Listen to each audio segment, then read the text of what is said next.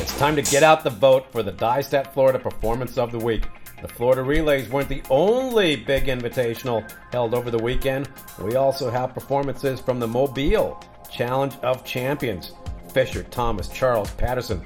The Miami Northwestern Girls Relays. You make the choice, the 4x1, 4x2, or the 4x4. Heck, we're going to lump them all together. Dillon, Destin, Stolzik, and Collier are all in the mix. So get the vote out, head on over, and vote for the DyeStat Florida Performance of the Week.